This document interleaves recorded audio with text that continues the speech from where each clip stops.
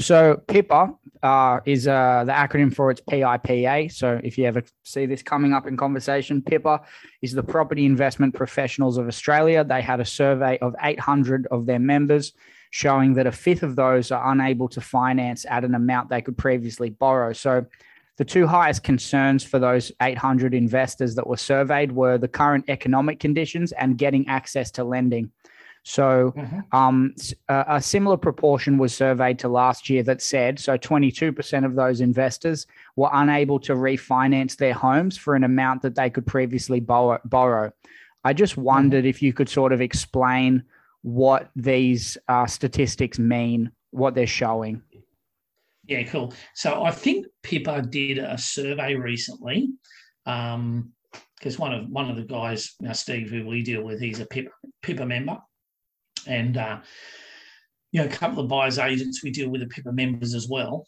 And they asked a range of questions from people. And people might have seen a stat that most investors think it's a good time to still a good time to invest. And a lot of people say that they think Queensland's a place to invest in. But right. So obviously as part of the survey, they asked them a range of things. Now, at any one time, banks' policies and the appetite for lending and all that sort of stuff changes. At the moment, probably 60% of the population is in some sort of lockdown.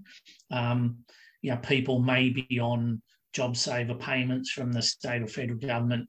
If they're in business, they mightn't be earning any money at the moment. So at the moment, it is probably harder for some people to get finance.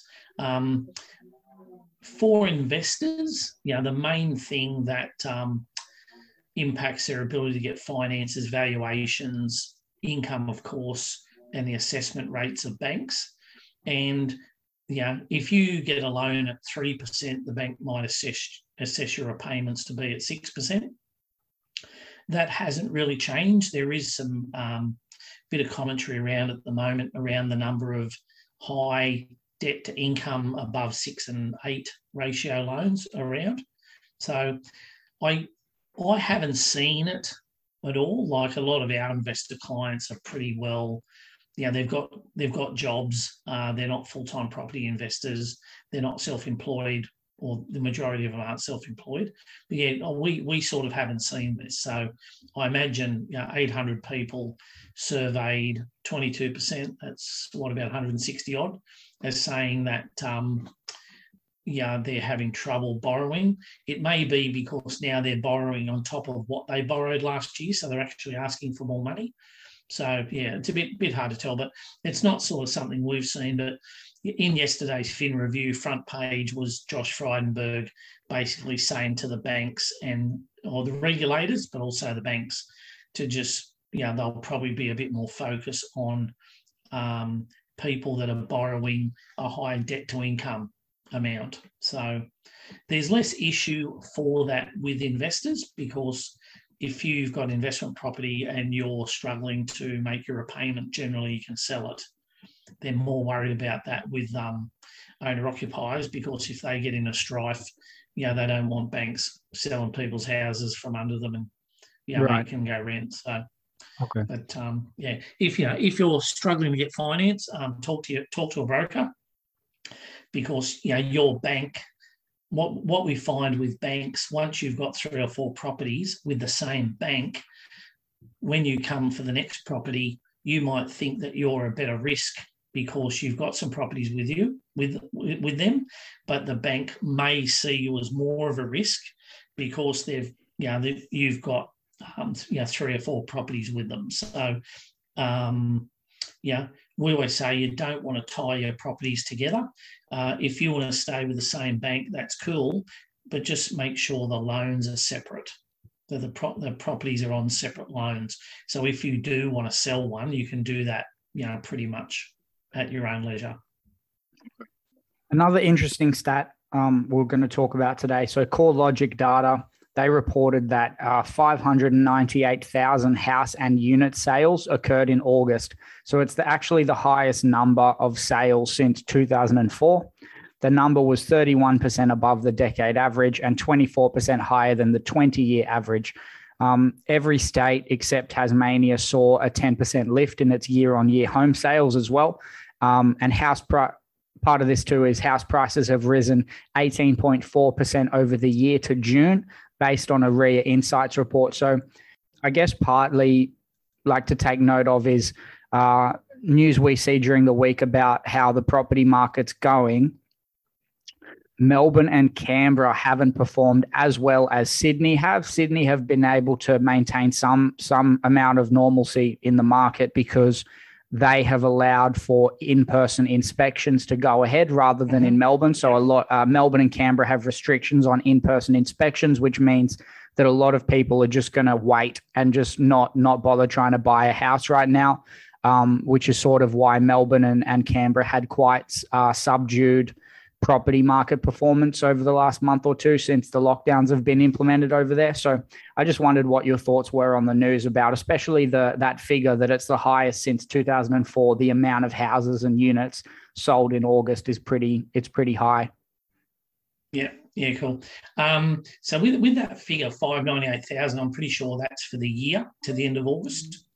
Right. Okay. They're talking about annual sales. It's not a monthly figure, but it's still heaps. And look, I think we've sort of talked over the last year and a half about what are some of the drivers for the increased demand for property. And, when there's stuff around, people saying, oh, they can't get into houses and, everyone's crying in their soup and all this sort of stuff. The fact is there's been a record number of sales. And as you said, it's 31% above the decade average, 24% higher than the 20-year average. So the fact the people complaining saying they can't buy a property is not actually right, because we're getting 31% more sales through the door. So, it's probably the people who we've got some clients and other brokers I talk to have got clients who say they can't find a property. And the main reason they can't find a property is because they still think they can get the property that they could get a year or two ago. So if they're approved for 600 grand, if you're approved for 600 grand, you've got to look at properties up to 500 grand, because most agents, from what we see, the price guide is very rarely met. From what we're seeing, seeing that if a property goes on the market for 480 to 520, it's going for high fives to low sixes, and no one's doing anything about it, from what I can see. But so I think there's genuine lack of supply, because a lot of people are thinking, even though it is a really good time to sell, if you do sell, well, you've got to buy another place. So if you're selling in Blacktown and buying another place in Blacktown, you might get a record price for your property, but then you're still buying in a hot market. So some people are just going, look, we just couldn't be bothered, because by the time you pay the agent and the costs of about 3%, and then you pay stamp duty of 3 or 4% on the new place. If your new places, if you sell your place for 700 and buy a new place for $1 million, you're out of pocket 80, 90 grand. So you might as well just stay put and buy a couple of investment properties. Yeah. So so I think it's not surprising. We've had $62 billion of money not spent on overseas travel, and a lot of people have bought property. We've had heaps of, the property boom we've had in the last year has been driven by first home buyers. So, investors are coming back, but, this time, say March to around September, October last year, a lot of investors pulled back because there was rental moratoriums and all this sort of stuff, which was going to impact their ability to charge rent. So that sort of scared a lot of people off. But now they're back, it'll just be interesting to see how we go with the sort of more focus from the regulators and the banks on because APRA, the Reserve Bank, and even the lenders have sort of been signalling that there's a bit of concern about how overheated the property market is. So at the moment, really, people have to be pretty just careful of what they're doing. For sure. And another thing we were going to chat about was interstate migration. So interstate migration into Queensland hit its highest level in 15 years. The net population inflow was more than 30,000 new people, which, again, this is an annual figure. It hasn't been as high as that since 2005. Do you know why it was high in 2005? Was there a big boom of people moving to Queensland back then? Yeah, usually and this is something that John Lindemann, one of the guys we refer people to for property research, I'm reasonably sure that in 2003, 2004, Sydney had a big property boom and Melbourne also. And what you find is when the Sydney house market booms, a lot of people sell their places and move to Queensland.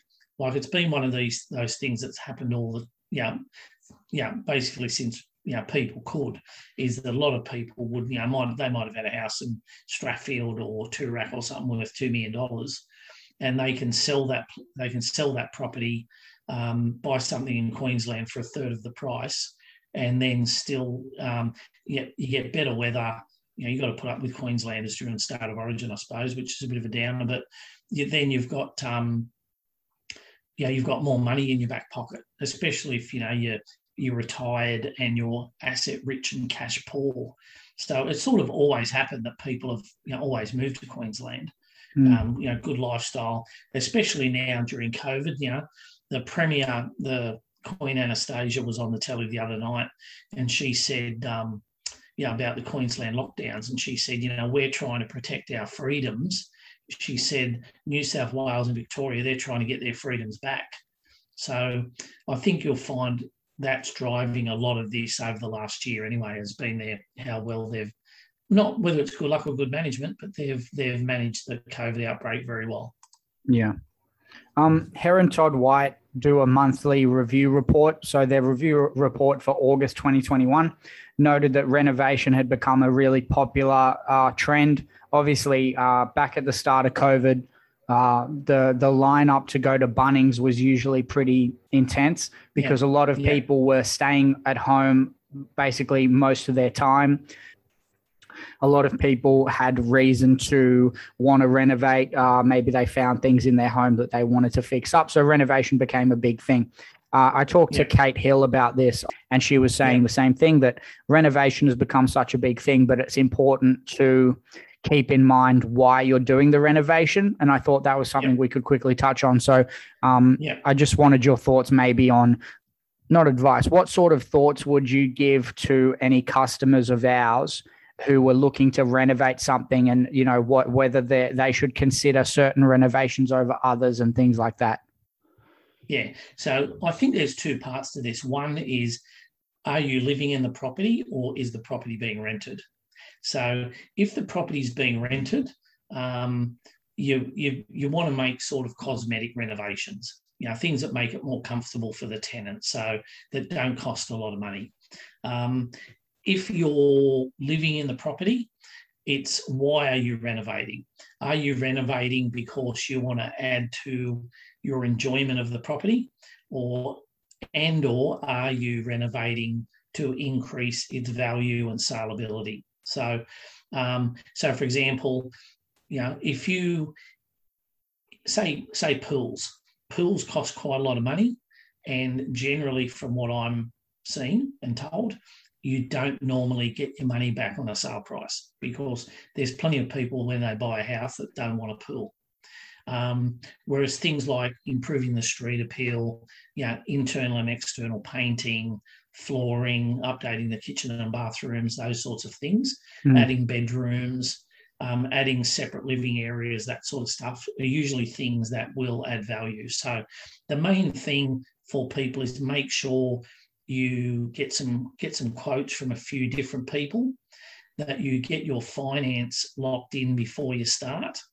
At the moment, we've managed to help a few people where the renovation, where they've got cash from their loan, refinance to a cheaper lender, or we've got them a better deal with their existing lender, and they've managed to be able to get the money for the reno, and the new loan repayment is less than what they're on now. So you can actually do that. But I suppose the thing is, as you said, what's the end game? Is the end game to improve value to sell? Is it to improve your enjoyment of the property? What are you doing it for? Because so have the end game in mind when you're getting something done. Like if you're never going to sell the place, if you want a home cinema, go for your life. But if you're maybe going to leave in 2 or 3 years, the consideration that has to be kept in mind that, okay, I want to renovate something, but I'm selling this place in 3 or 4 years because we're going to have kids or whatever. Keep that in mind. Don't do a renovation that's going to sort of it's going to make and a lot of people might not even look at your property when they want to buy when it comes on the market because of a certain renovation they just don't care for. Yeah. So and a good example is a cinema room, or a Zoom room. If you can do that to your property, but also make it so that if someone coming in to buy it later down the track who doesn't want to use that can easily turn it into a bedroom, happy days. If you want a bar area and you want to plumb in, bars and taps and all this sort of stuff, the people coming into that property, 10% of them might be interested in that. But if it's just a room that they can take stuff out of and turn it into another room, nursery, bedroom, study, that sort of thing, you just want to give yourself, you want to be, reasonably flexible on it. The Commonwealth Bank released some quarterly data for June with the Regional Australia Institute, and they basically summarised and reported on the number of people moving out of the capital cities to regional areas compared to the same time last year. It revealed an 11% rise on the amount of people leaving capital cities since last year, and the local government areas that had the highest level of like regional migration, I guess you'd call it, were within 3 hours drive from Melbourne. So 5 of the LGA areas, the local government areas within a 3-hour drive, recorded at least a 47% lift in like the population. So I just wondered, do you think these stats aren't exactly a surprise because they've been reported. It's been reported that people were getting out of the capital cities for the last 18 months. So that's not a surprise. What I'm keen to, I don't know the answer to this, and I wondered what your thoughts might be. The government's got this idea in their head that international travel is going to open up by Christmas. I feel like that's a little optimistic. But do you see the regional areas remaining quite popular once COVID sort of dies off and we sort of return to some sort of normalcy in the cities and there's not these crazy, lockdowns that we're going through right now? Do you think that the regional areas are going to continue to be popular, or do you think people are going to move back? I think people are probably going to move back. Only because I think once we do open up and people get vaccinated and all that sort of stuff. At the start of the pandemic in the UK, the health guy got up and said, unless we lock down, there could be up to 200 people a day die due to COVID. Fast forward 18 months to now, they are opened up. They're out of lockdown. They were in lockdown for months. They're out of lockdown. Over 200 people are dying every day. No one cares. So I think once we open up, it just depends on, I think like Melbourne is the most locked down city in the world now. And I think we've got to the point where it's either we stay locked down forever or we just face this thing. And so I think what will happen is we will open up. The number of cases will go through the roof. There'll be lots more people dying.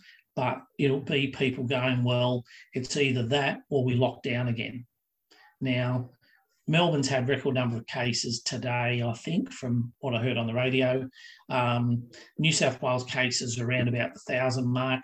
The majority of people dying are either got underlying health conditions or they're unvaccinated. So you're not going to be able to stop that. So, but I think it's from the point of view, we're seeing at the moment that there's some pretty good bargains, especially around Melbourne, for apartments.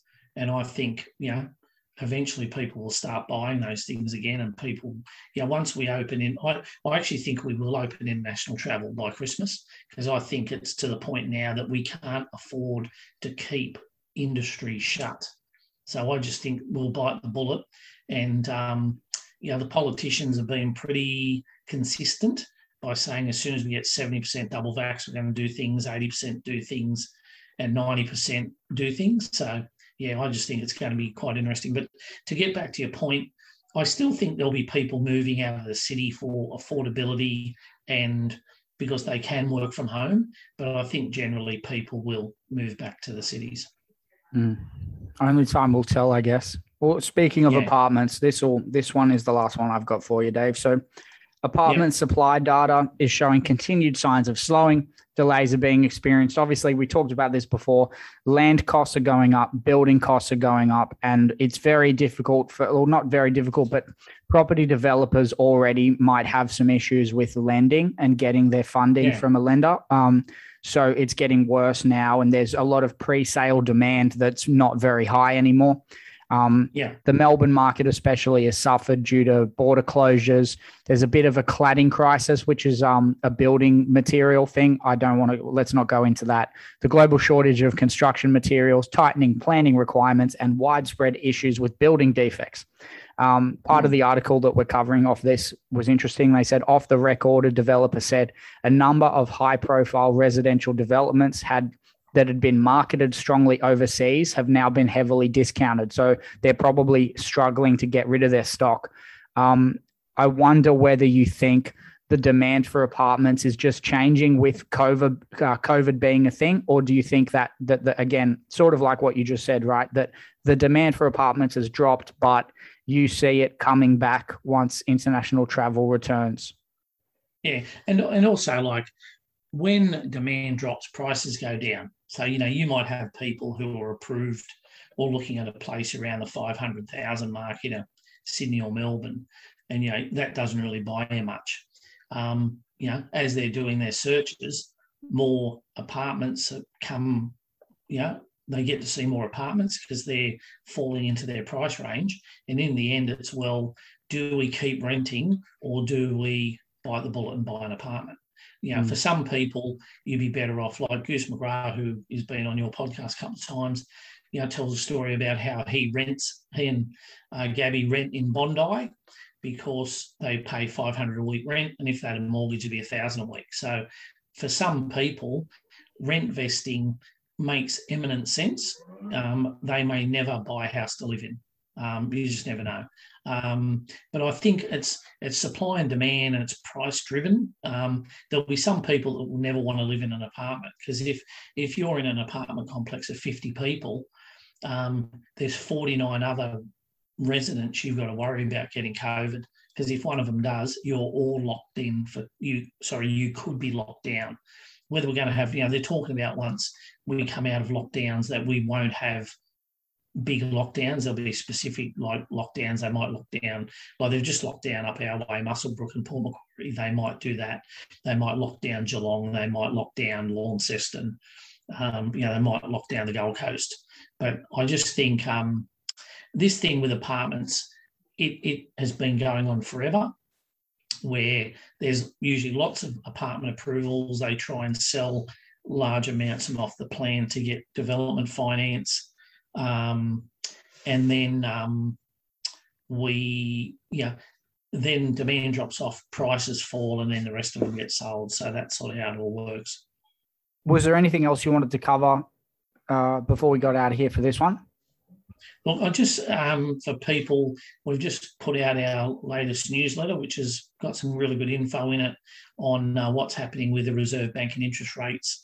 The Reserve Bank maintains they're not going to put up interest rates till 2024.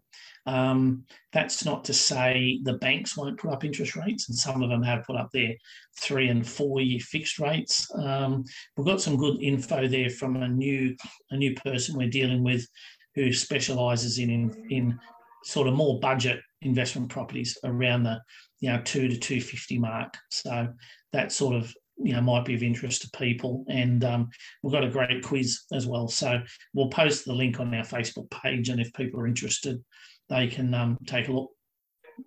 If you want to check out our website, it's moneysaverhomeloans.com.au. We've got a bunch of calculators on there that you feel free to try those out. I'll put the links to our Instagrams in the bio if you want to check those out and follow us. We put on some good stuff on those as well. You happy with that, Dave? Yeah, cool. No worries.